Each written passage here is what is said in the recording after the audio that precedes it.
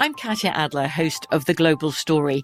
Over the last 25 years, I've covered conflicts in the Middle East, political and economic crises in Europe, drug cartels in Mexico.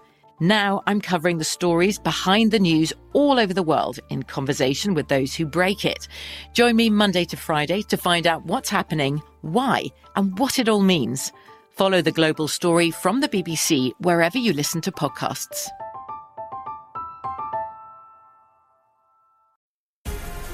The Black Effect presents Family Therapy, and I'm your host, Elliot Connie. Jay is the woman in this dynamic who is currently co-parenting 2 young boys with her former partner, David. David, he is a leader. He just don't want to leave me. But how do you lead a woman? How do you lead in a relationship? Like, what's the blueprint? David, you just asked the most important question. Listen to Family Therapy on the Black Effect Podcast Network, iHeartRadio app, Apple Podcasts, or wherever you get your podcasts. Get emotional with me, Radhi Devlukia, in my new podcast, A Really Good Cry. We're going to be talking with some of my best friends. I didn't know we were going to go there on this. People that I admire. When we say listen to your body, really tune into what's going on. Authors of books that have changed my life. Now you're talking about sympathy, which is different than empathy, right? Never forget, it's okay to cry as long as you make it a really good one. Listen to A Really Good Cry with Radhi Devlukia on the iHeartRadio app, Apple Podcasts, or wherever you get your podcasts. There's a lot happening these days, but I have just the thing to get you up to speed on what matters without taking too much of your time. The 7 from the Washington Post is a podcast that gives you the 7 most important and interesting stories, and we always try to save room for something fun. You get it all in about 7 minutes or less. I'm Hannah Jewell. I'll get you caught up with the 7 every weekday. So follow the 7 right now. Tossed Popcorn is a production of iHeartRadio.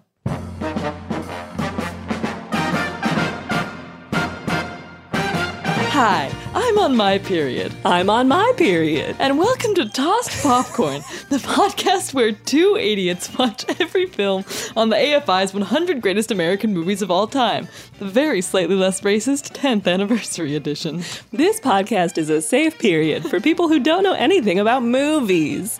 Today, we're watching The Maltese Falcon. I don't know anything about women. Number 31 on the AFI list. Warning, there will be spoilers about this avian film. Caw! That applies to so many movies, somehow. Caw! Birds of Prey are going to become the next horse of this podcast. I can feel it in the air. Also, Season 2, baby. Of course, I am Sienna Jekyll. Oh my god, I'm Liana Holston. And we're both on our periods. We're on our period. Yeah! Liana, did you watch this movie? Honestly, I fell asleep during it. Okay, honestly, I was kind of like, this is our segment. Honestly,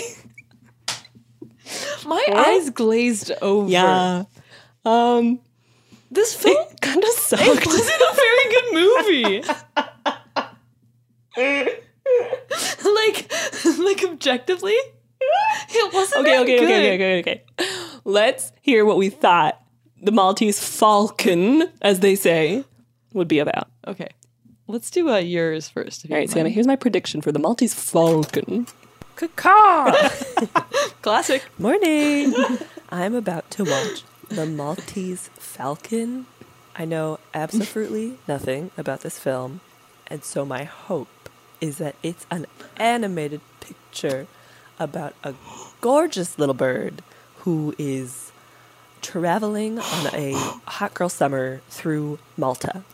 Love you. Bye. I love you too. We have to play mine immediately. Oh my god. Okay. Hi, Liana. This is Sienna. I'm about to watch the film The Maltese Falcon. Somehow, I have gleaned, just from living life, that this film is a noir. Another one. Based on the name, I can only assume this is a film about a bird who orders a malted milkshake from a soda fountain. So I'm praying that that's what it is and that it's animated.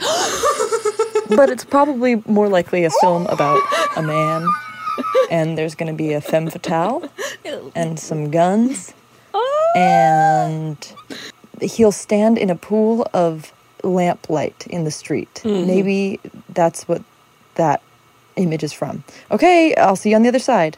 I love you. Goodbye. Okay, we both hoped it would be an animated film about a bird. So I did know it was going to be noir. I didn't know it was going to be Bogart, though I should have assumed. More like bogus. But this movie was worse than Casablanca. Yeah, which, if you've heard my review of that film, is saying a lot. All right, listeners, I'm going to give you a little summary first of this film, just to give you a little... Just to make you understand before we start talking about it. And I, just for the listener's ear, I'm going to do a little sound transition in between each segment so that you know we're sort of moving on to the next thing. So now it's time for the summary. Caw! Great, thank you. It makes it easier in post. It's already done. Okay, a summary of the Maltese Falcon. Several characters...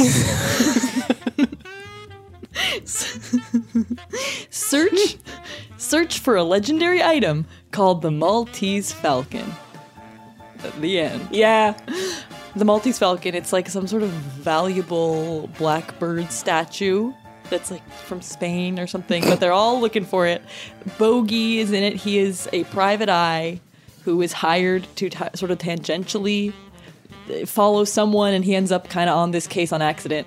There's a lady who he apparently is in love with that I found out right at the end. I just want the listener to know, Sienna looks haggard right now.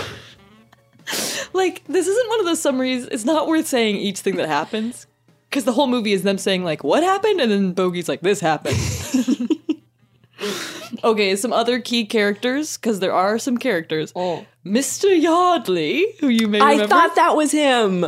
Yup. Because he kept making that sound that was just like... Spade. Yeah, what a Christmas. What a Christmas. The man who we also saw working with Bogey in Casablanca. Casablanca. We're developing like a whole sonic alphabet in this podcast. Yeah. His name doesn't matter. It's like Gutman or something. I think so. Bogey plays Sam Spade, by the way. And then the guy... Igor of Frankenstein, the Peter Lorre is his name, the guy who talks in the Igor voice. Is he Cairo? Yeah. Okay. He plays Cairo. The small man? Yeah. Mm-hmm. He's like a famous character actor, I guess. Seems like it. The voice of Igor and weird. Mm-hmm. And then there's so small. The woman character. Bridget O'Shaughnessy. Yes. Played by Mary Astor. Okay. I looked her up because she wasn't very good. As a person or an actress? An actress. Anyway, the only other characters are the assistant. The horny assistant. Okay. I was in the film. Sorry. The horny Trina assistant Effie. And then Wilmer? Yeah. The guy who takes a nap? Yeah. Yeah. The guy. The guy. The extra the boy. They keep calling him the boy. What boy? There's a boy? Where? This movie is dumb. It's like... What's to be said? So much people search, and they never find it.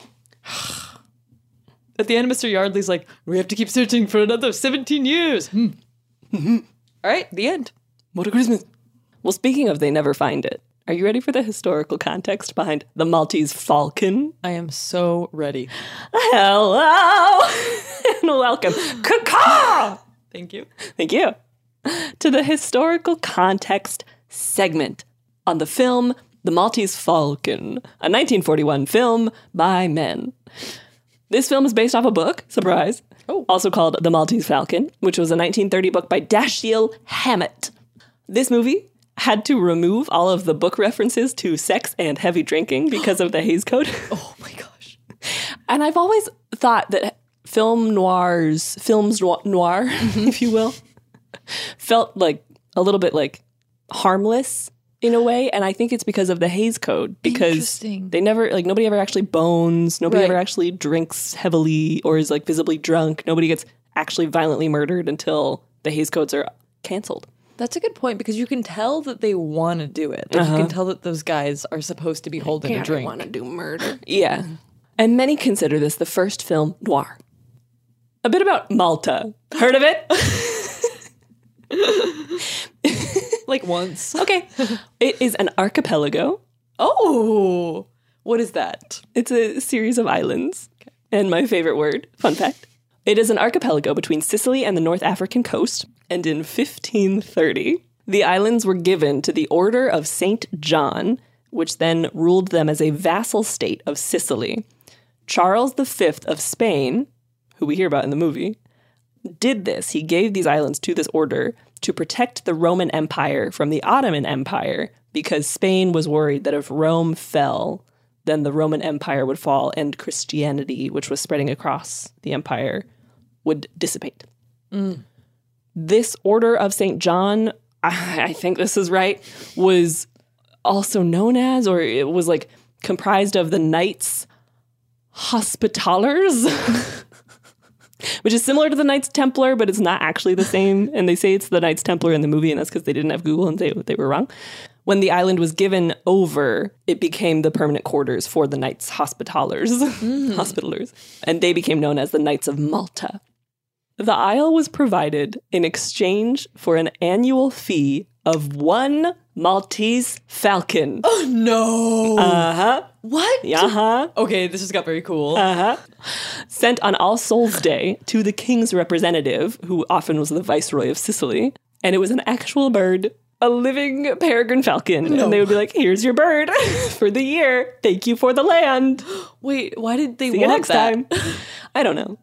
Did this king love birds? Here's the thing is I don't know, and I actually don't care. I am content with that being the fact. I absolutely need to find out why they demanded a yearly bird. Annual bird. To give us our bird, please. Time for the bird tax. Where's my bird?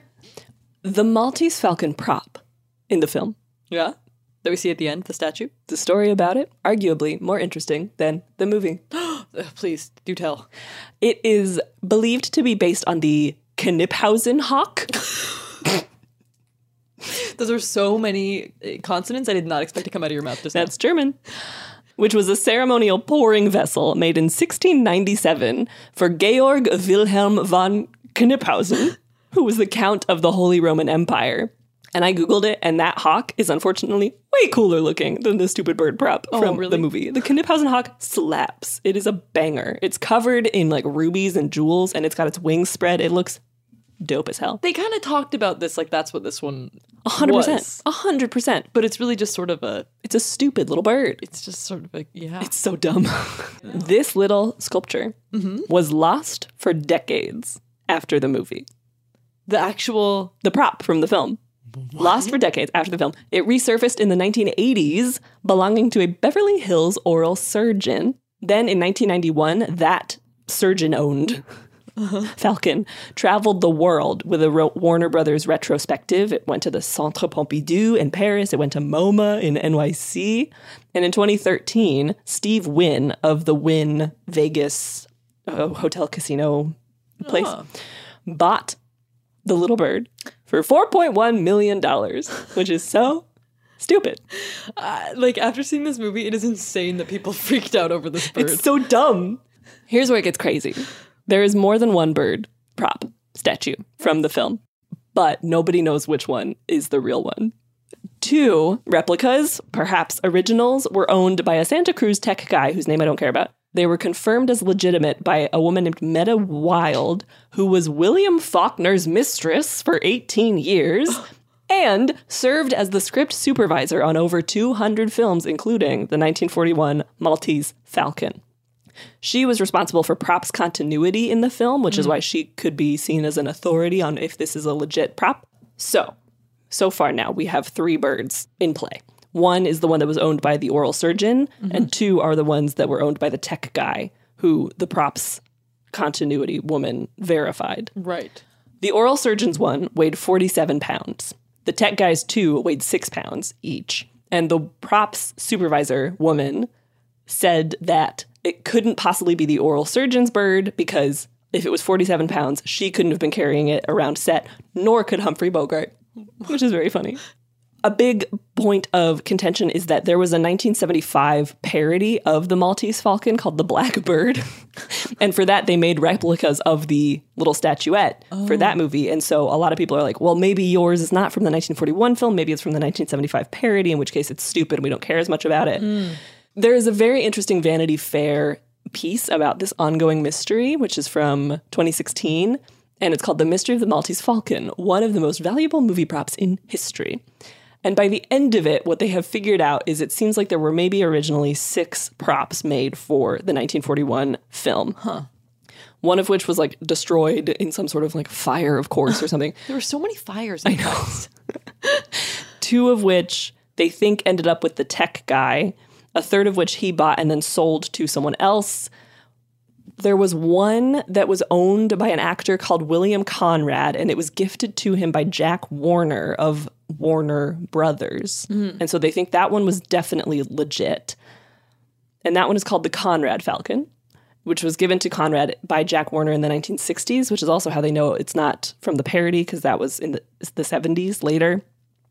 According to a lot of people that the author spoke to at Warner Brothers, many old-timers at the studio believe that the Surgeon's Falcon is the one that was used in the 1941 film because there was a report out during the shooting of the movie that at one point the bird was dropped on Humphrey Bogart's foot and bruised 2 of his toes, and when that happened, the tail feathers on the bird got bent, and the surgeon's bird has some bent tail feathers as well. But the tech guy's 2 birds have these little initials on them, which they originally thought were the numerals 7 and 5, and they were like, oh, maybe it's the 75 parody. But they later found out when the internet came about that the artist who designed the prop for the 1941 film was a friend of the director's whose name was Fred Sexton, whose initials are FS. And so the inscription on the bird that he has is not, in fact, the numeral 75. It is, in fact, the initials FS. So that's where it seems like maybe his 2 birds are the birds from the original movie. But because it was so long ago and because there aren't any official props records from the time still in existence, nobody today knows which of the existing Maltese Falcons are the ones from that movie. Wow. It's very stupid. Like, it doesn't matter, which is what's beautiful about it. It's just 2 men being like, my bird is the best bird. Your bird is the worst bird. My bird is real and your bird is stupid. I love it. It's just men with too much money and too much time on their hands saying, my bird is the best. Have you lost an object that's either 6 or maybe 47 pounds in width? No. Wait. We'll be right back.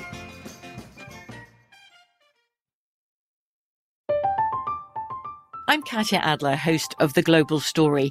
Over the last 25 years, I've covered conflicts in the Middle East, political and economic crises in Europe, drug cartels in Mexico. Now I'm covering the stories behind the news all over the world in conversation with those who break it. Join me Monday to Friday to find out what's happening, why, and what it all means. Follow The Global Story from the BBC wherever you listen to podcasts.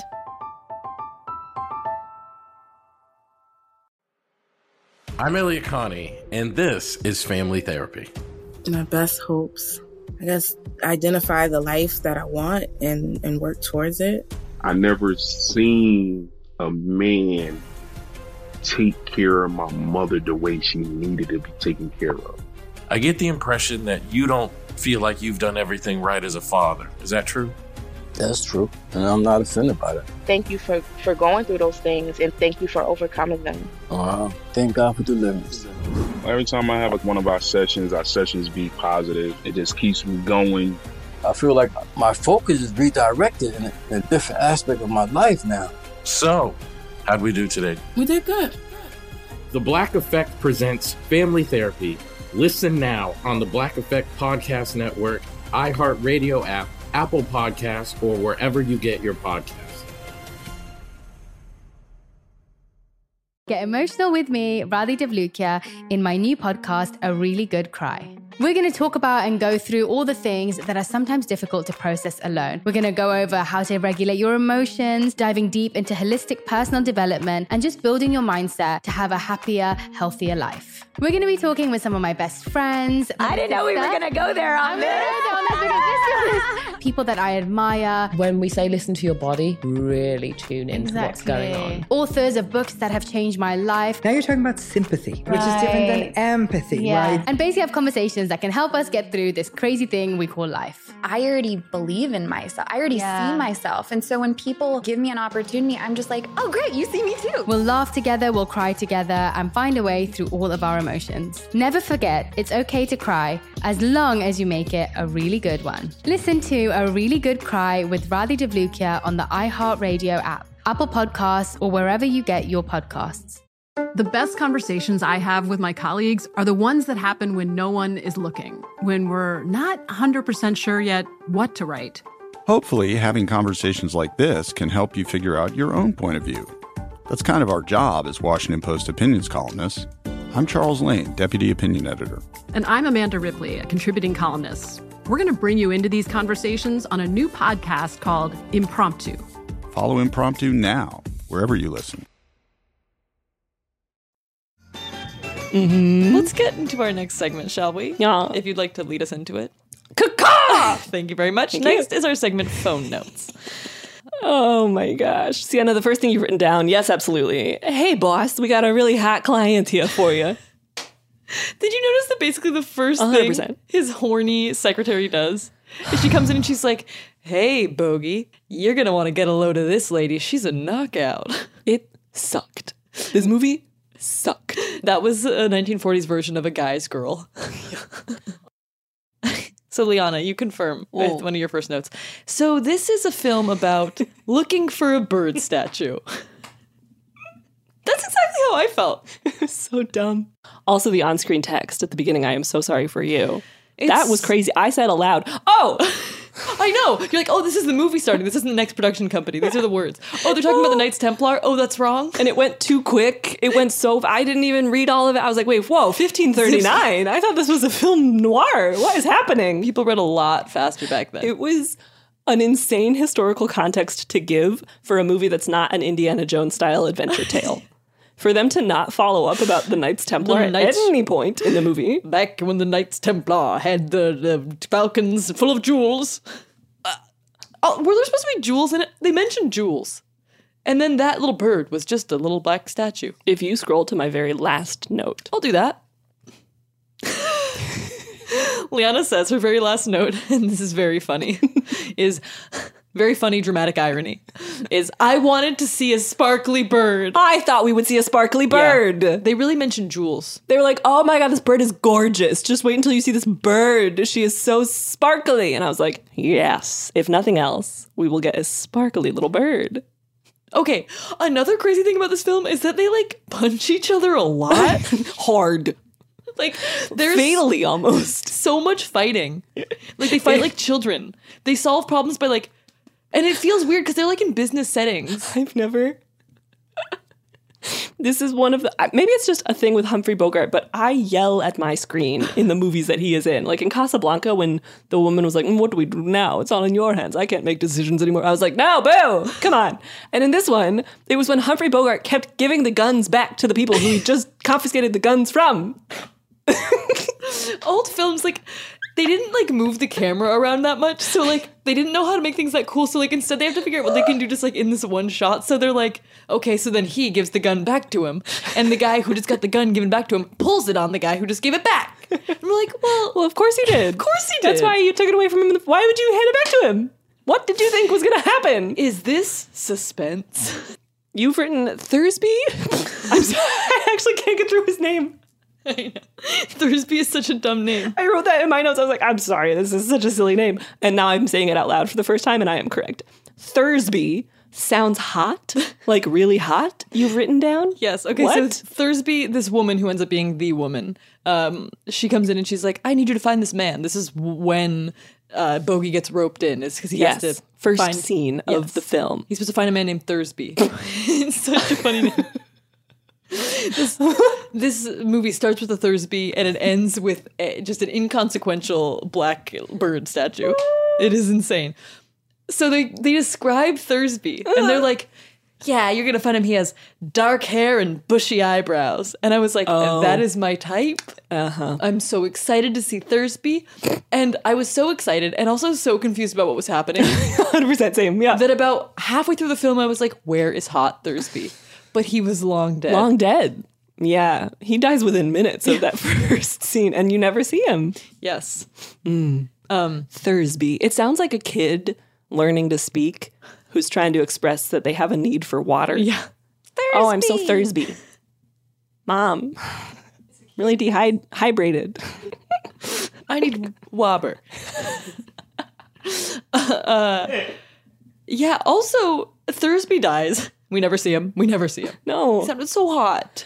And also, his partner dies immediately. Instantly. And you picked up on the fact that guy sucked, which I honestly didn't. Really? Because in my head, everybody sucked. Like, yeah, Bogart didn't seem any better than that guy. So when that guy died, I was like, okay. Yeah, I kind of, for the same reason, I felt like, oh, good, thank God, one of them is gone. Another character to keep track of one. Out of here. Yeah. I have a theory. Okay. That Humphrey Bogart is not good at acting. Okay. I really noticed, I thought about you a bit, because one thing I really noticed in this movie that I don't think I noticed in other bogey movies, and I've seen about 2. I've never had to look at Humphrey Bogart's teeth so much. Wow. And it was not a thing I liked. It's because he kept smiling and laughing in a very weird way. He kept doing evil smiles. 2 men in this movie would just laugh at any opportunity. And I said, what? Who was the other one? Yes. I don't think I enjoyed any moment of this film.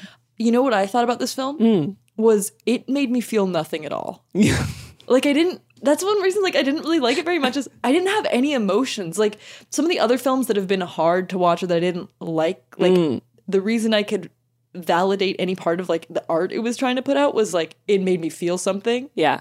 But this one, it just felt, you know. Oh, it's because the people who die, you just met, so you don't have any emotional attachment to them.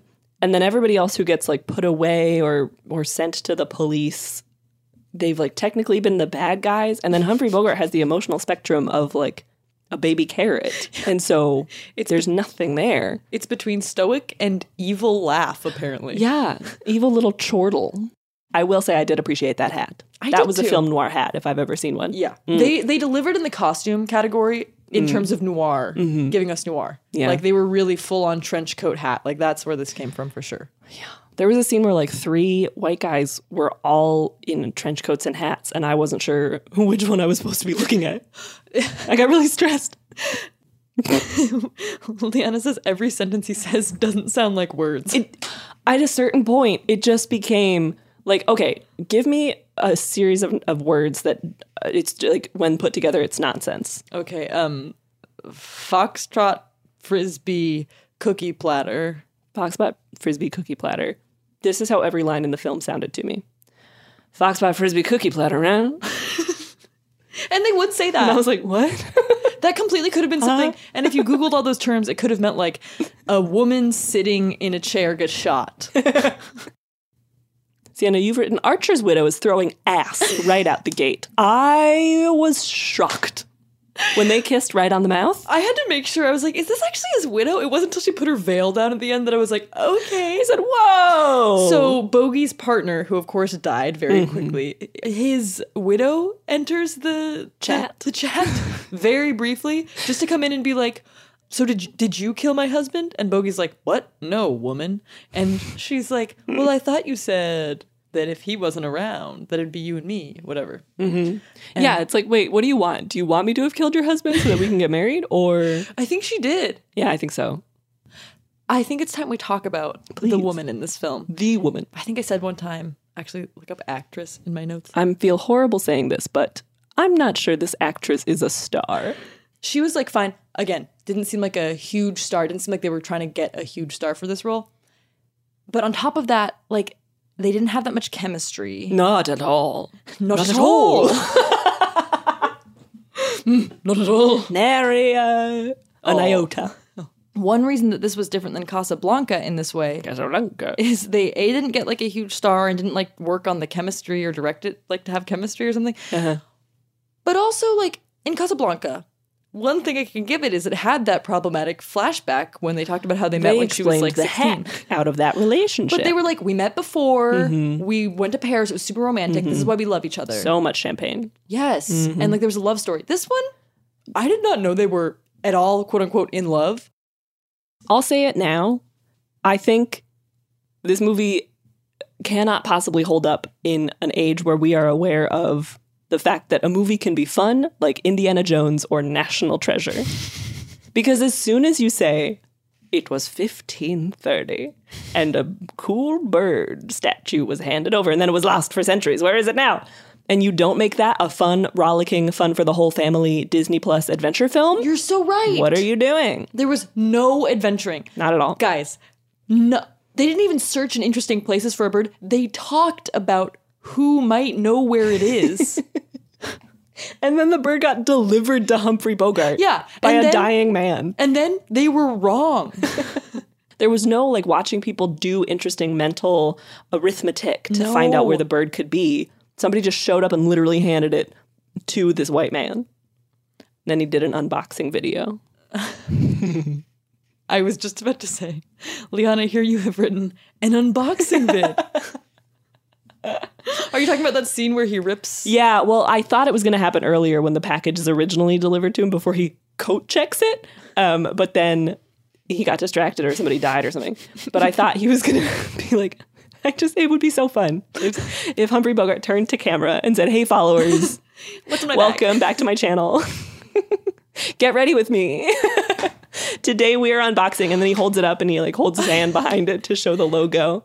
He's like, it is a Maltese item. It's from Malta and I was hand delivered. It's really heavy. Too heavy for me to pick up. Yeah, very heavy. Bruised my toenail. Maybe 6 pounds. Could be 47 pounds. Somewhere between 6 and 47 pounds. We can't know. Should we talk about the scene where people keep slapping each other?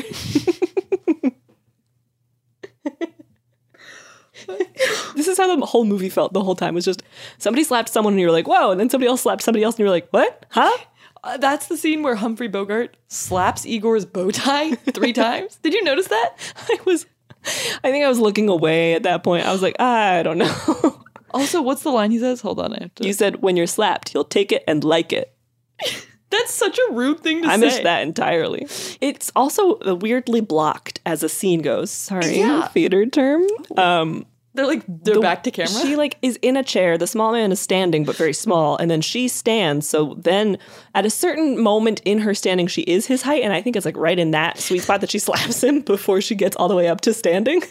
I hated this scene. It was weird. Somehow the scene was so boring, even though it was all slaps. I know. So she slaps him. Guys, here's exactly what happens. Actually, this is a very important scene. She slaps him while standing, as you said, sort of mid-stand. She slaps Igor.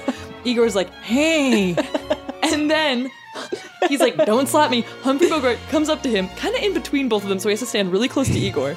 He says, when you get slapped, you'll take it and you'll like it. Which is like, that is so rude and untrue. Yeah. People don't like getting slapped.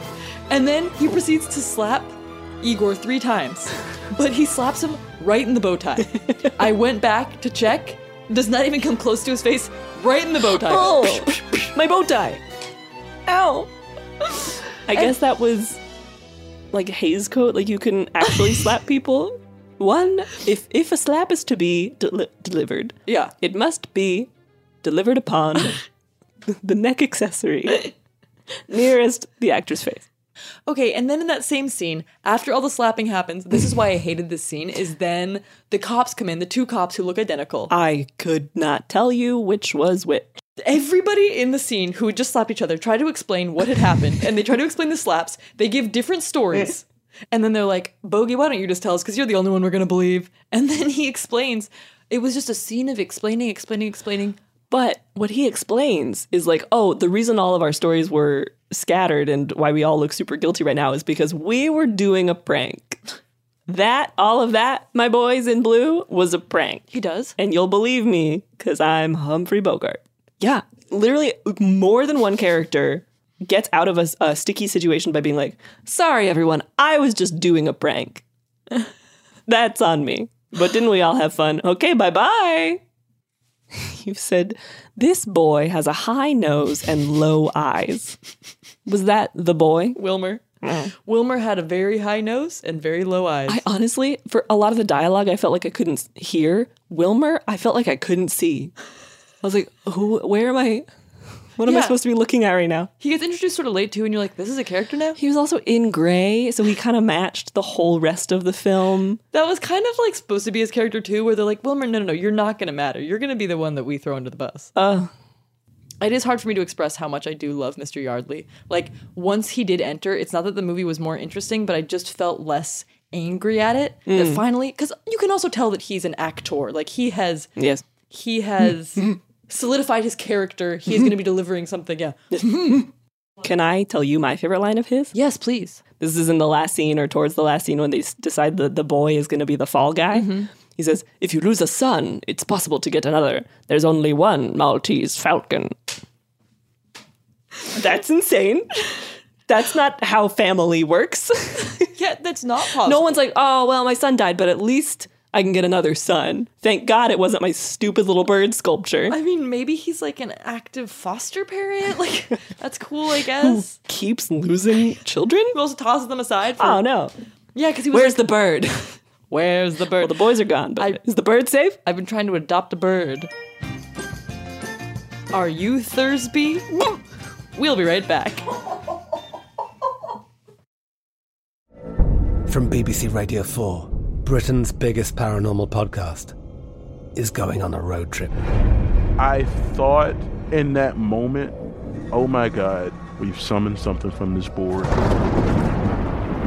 This is Uncanny USA. He says, somebody's in the house, and I screamed. Listen to Uncanny USA wherever you get your BBC podcasts, if you dare.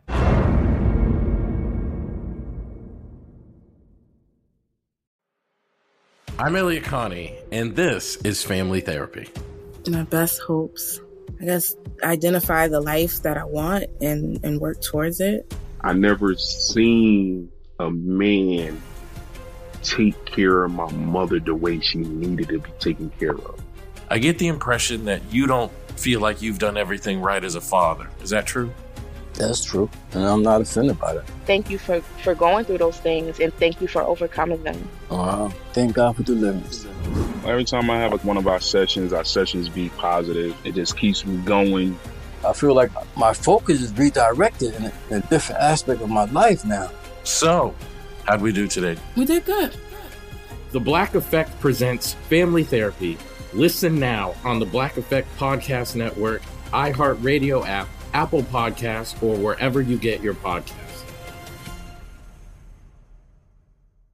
Get emotional with me, Radhi Devlukia, in my new podcast, A Really Good Cry. We're going to talk about and go through all the things that are sometimes difficult to process alone. We're going to go over how to regulate your emotions, diving deep into holistic personal development, and just building your mindset to have a happier, healthier life. We're going to be talking with some of my best friends. I didn't know we were going to go there on this.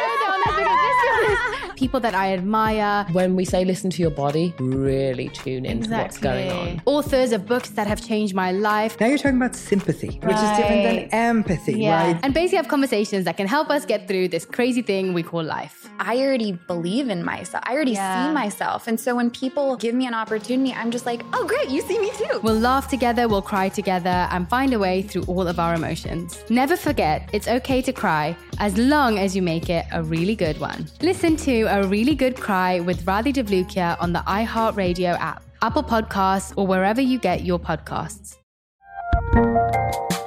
There's a lot happening these days, but I have just the thing to get you up to speed on what matters without taking too much of your time. The 7 from the Washington Post is a podcast that gives you the 7 most important and interesting stories, and we always try to save room for something fun. You get it all in about 7 minutes or less. I'm Hannah Jewell. I'll get you caught up with the 7 every weekday. So follow the 7 right now.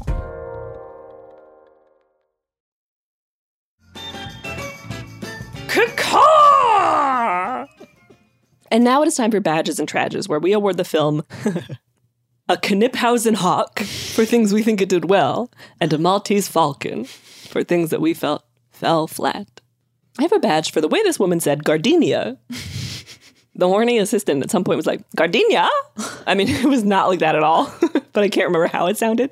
And it had that energy. Mm-hmm. Oh, I have a badge for, I really love when people hold landline phones. One thing I'm not going to be able to include, but I think it's starting to be like a kink of mine, or like a fetish, is that Phones? of seeing a character hold an old phone. Speak more on that. Not because it's what's getting me there, as much as the way that I want to see it so badly, and then I'm emotionally satisfied from it. I'm like, yes. Yeah. I find myself being like, yeah, hold that phone. Unfortunately, we have to keep this. That's so funny. Sorry. I have a badge for, there was a horse in this film. The picture in the background? No. There were 2 horses in this film. The one I noticed was in Bogey's house. He, for some reason, had an unframed image of a horse on his mantle. Oh. Which one did you see? There was a little horse statue behind Mr. Yardley when he was doing his monologue about the history of the Maltese Falcon. And I thought, oh, the Maltese horse. I don't know if this is the time to mention the boobs in the film. Have you noticed them? There was actually an astonishing number of background painting boobs. No. 2 to 3. Nor. Which these old films don't usually have unnecessary boobs. So in her home, there was a painting with boobs in it. That's and then shocking. I think in Mr. Yardley's home, there was a statue of a woman with the boobs. No. It was strange. I couldn't believe.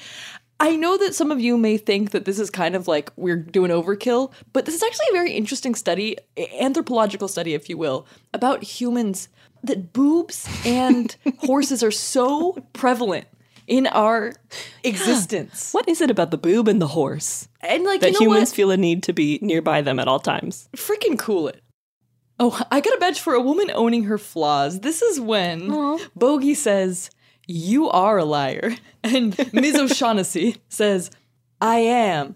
I've always been a liar." Yeah, I did like that. And when he was like, how much of that was true? And she was like, a little bit. I don't know. But most of it was a lie. I have a badge for everyone taking a nap. This is before they get the bird. He's like, hey, assistant, I left a bird at a coat check, and I need you to go get her. And I know it's your day off, and you want to die, but sorry, you have to go get a bird and bring it to me. Okay, bye. And she does, and then they unbox it. But while they're waiting for her to go get the bird, everybody takes a nap. That was cute. And I literally during that same scene had fallen asleep, and I was awakened by the bird reveal because there was a very shrill musical twang. And I was like, oh, and I woke up to the dumbest bird in cinematic history. She was actually identifying so strongly with these characters that she entered the movie itself. I was method watching. She method watched. And I will say, once I had eaten breakfast, I rewound and I watched the scene that I had missed. Oh, wonderful. But waking up to a very dumb bird is exactly what these guys did. Yeah. Very, very real. Yeah. I have a badge for characters like Mr. Yardley and Bogey and Igor. 3 of the main characters. Yeah, for having character actors. That's something. Yeah. That I like. Yeah. My final badge is for the line, "You don't love me," which is what Bridget O'Shaughnessy says at some point in their ending interaction. But it felt very Norma Desmond. Of like, you don't love me? What? What are you talking about? I have a badge for tiny guns. Oh, of course. That we always love. Absolutely. And my final, most important badge. I loved everything Mr. Yardley says. I just love how he talks. But specifically, my takeaway line is Mr. Yardley going, "Lot of dough." Gutman Gogurt, Mr. Yardley, offers Humphrey Bogart $25,000 for this bird, which is so much money at the time. I don't know the calculation. But Bogey goes, "That's a lot of dough." And Mr. Yardley responds, "Lot of dough." A lot of dough. I like to imagine he actually was giving Humphrey Bogart a note in that moment because he had come from the theater. Yeah. He said it on the stage. This is how we would say it.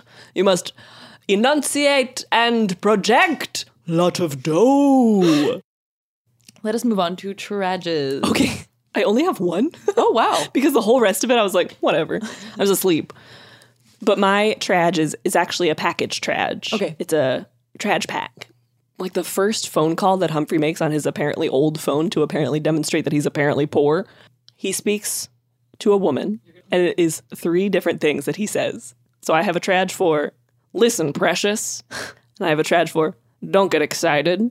And I have a trad for, that's a good girl. Whoa. I was going to say good girl. Yeah! That sucked. It's so tiring to see women be infantilized and extinguished in so many ways for just reacting to a situation. I have several tragedies, but my main one, my big one, was saying good girl. Which he said like 3 or 4 times throughout the movie, and was his general energy to the women in the movie. It just sucks. It is so condescending. We still get called girls. Yeah, in the workplace specifically, it's just like, you didn't need to do that. She did everything right for you. Can't you just be like, thanks? Yeah. That's it. Ugh, I hated that so much. A demon just came out of sea. Thank you for that, Traj. I completely agree. Thank you. Okay, I have a few more Trages, however. Yeah, let's do it. My second Traj is not very good. Not very good. This film wasn't very good. No.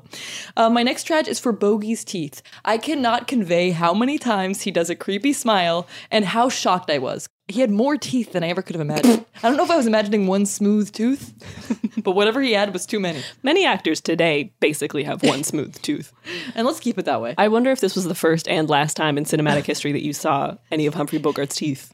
I bet afterwards everybody was like, all right, my guy, you got to put those teeth away. That is not working. For Casablanca, 1 centimeter at most. Keep that lip down.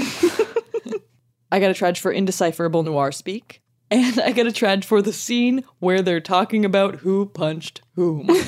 That scene was so boring. The one where they were like, oh, it was just a prank. Yeah. Yeah. When the cops show up and Igor is there and they slapped each other and they're all like, she slapped me, he slapped me. Ugh. It was so boring. I'll give a Traj as well for like the cops being sort of the guy's friend. Like, I got a Traj for cops.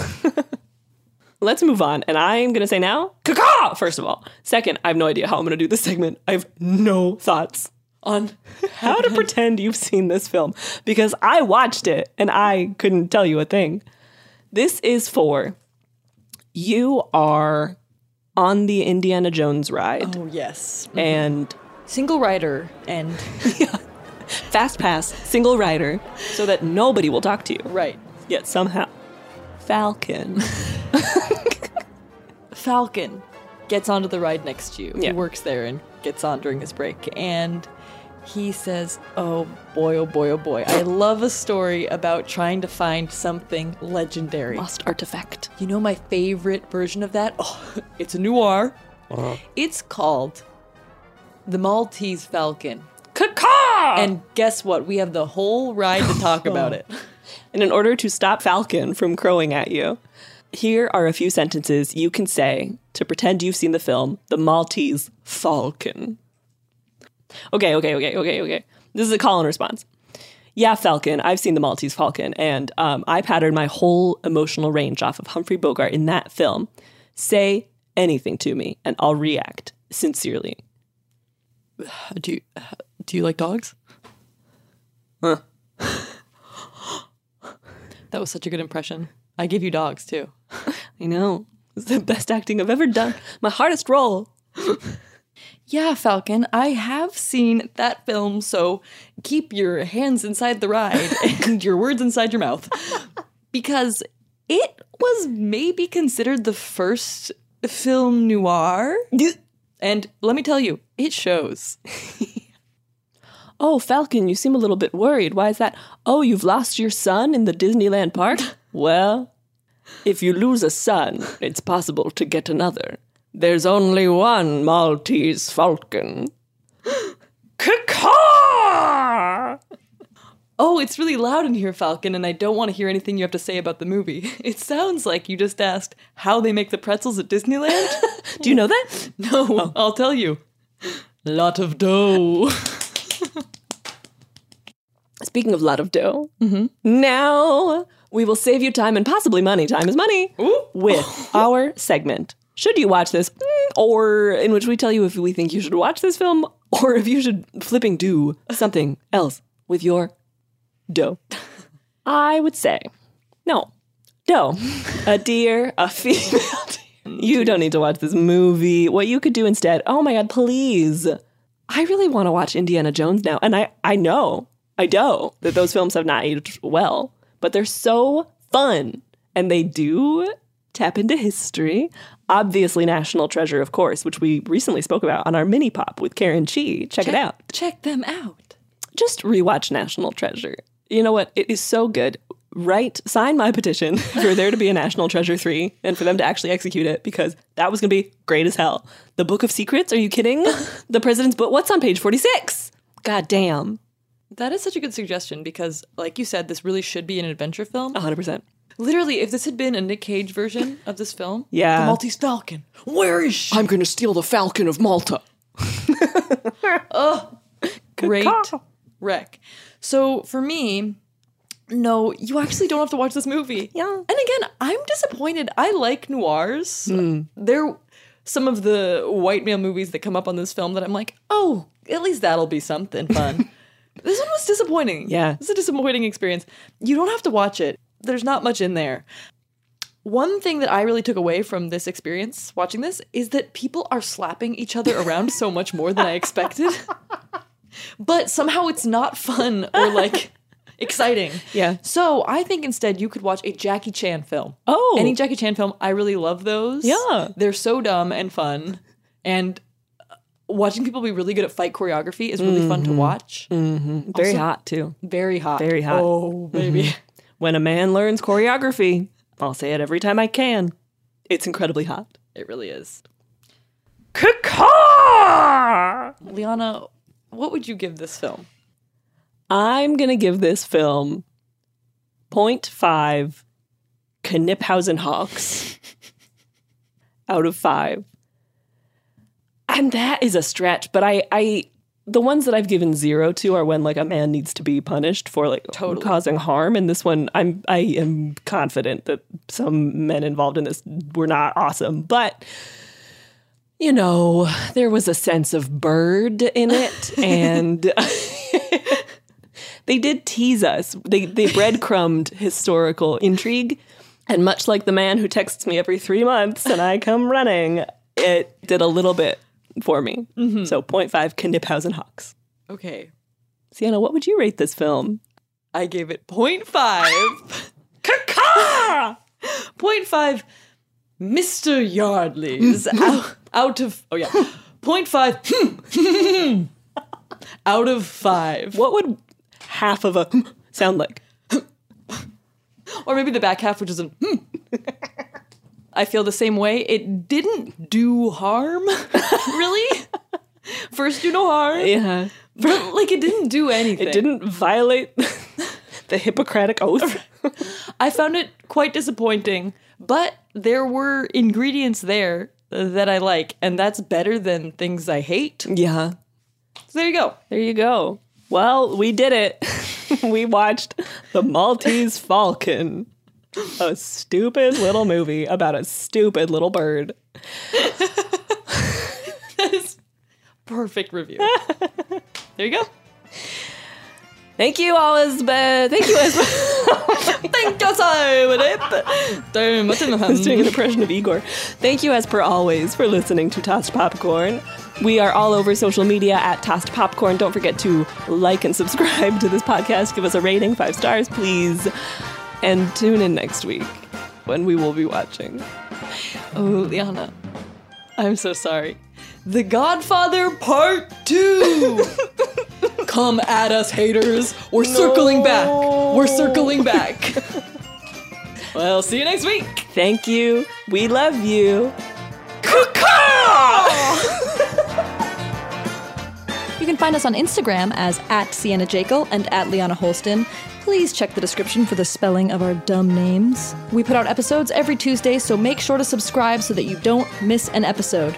See you next week on Tossed Popcorn. For more podcasts from iHeartRadio, check the iHeartRadio app. Sienna, I'm going to text you a photo of the Kniphausen hawk, and you will see what all the actual hype was about. Here it comes. Okay, the Kniphausen hawk. That is one ornate hawk. That is a bedazzled hawk. Okay, it is so embarrassing that this is what they wanted. Right? We're going to have to do a post of like, it's going to be a perfect meme of him versus the man, or you versus the guy she tells you not to worry about. Versus the Falcon. Or it's like you, your profile picture, the photo you're tagged in.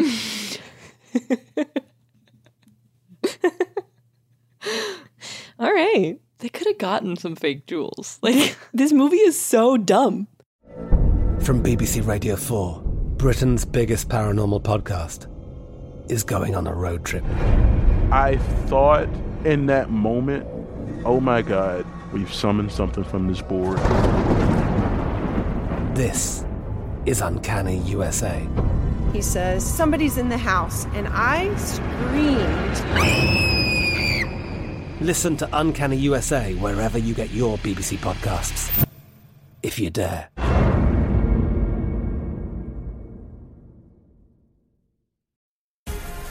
The Black Effect presents Family Therapy, and I'm your host, Elliot Connie.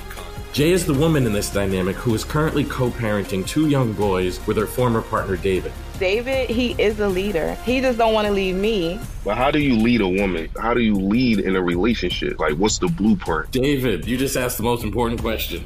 Listen to Family Therapy on the Black Effect Podcast Network, iHeartRadio app, Apple Podcasts, or wherever you get your podcasts. Get emotional with me, Radhi Devlukia, in my new podcast, A Really Good Cry. We're going to be talking with some of my best friends. I didn't know we were going to go there on this. People that I admire. When we say listen to your body, really tune into what's going on. Authors of books that have changed my life. Now you're talking about sympathy, which is different than empathy, right? Never forget, it's okay to cry as long as you make it a really good one. Listen to A Really Good Cry with Radhi Devlukia on the iHeartRadio app, Apple Podcasts, or wherever you get your podcasts. Oh, hi, I'm Rachel Zoe, and my podcast, Climbing in Heels, is back and better than ever. You might know me from the Rachel Zoe Project, or perhaps from my work as a celebrity stylist. And guess what? I'm still just as obsessed with all things fashion, beauty, and business. Climbing in Heels is all about celebrating the stories of extraordinary women, and this season is here to bring you a weekly dose of glamour, inspiration, and fun. Listen to Climbing in Heels every Friday on the iHeartRadio app, Apple Podcasts, or wherever you get your podcasts.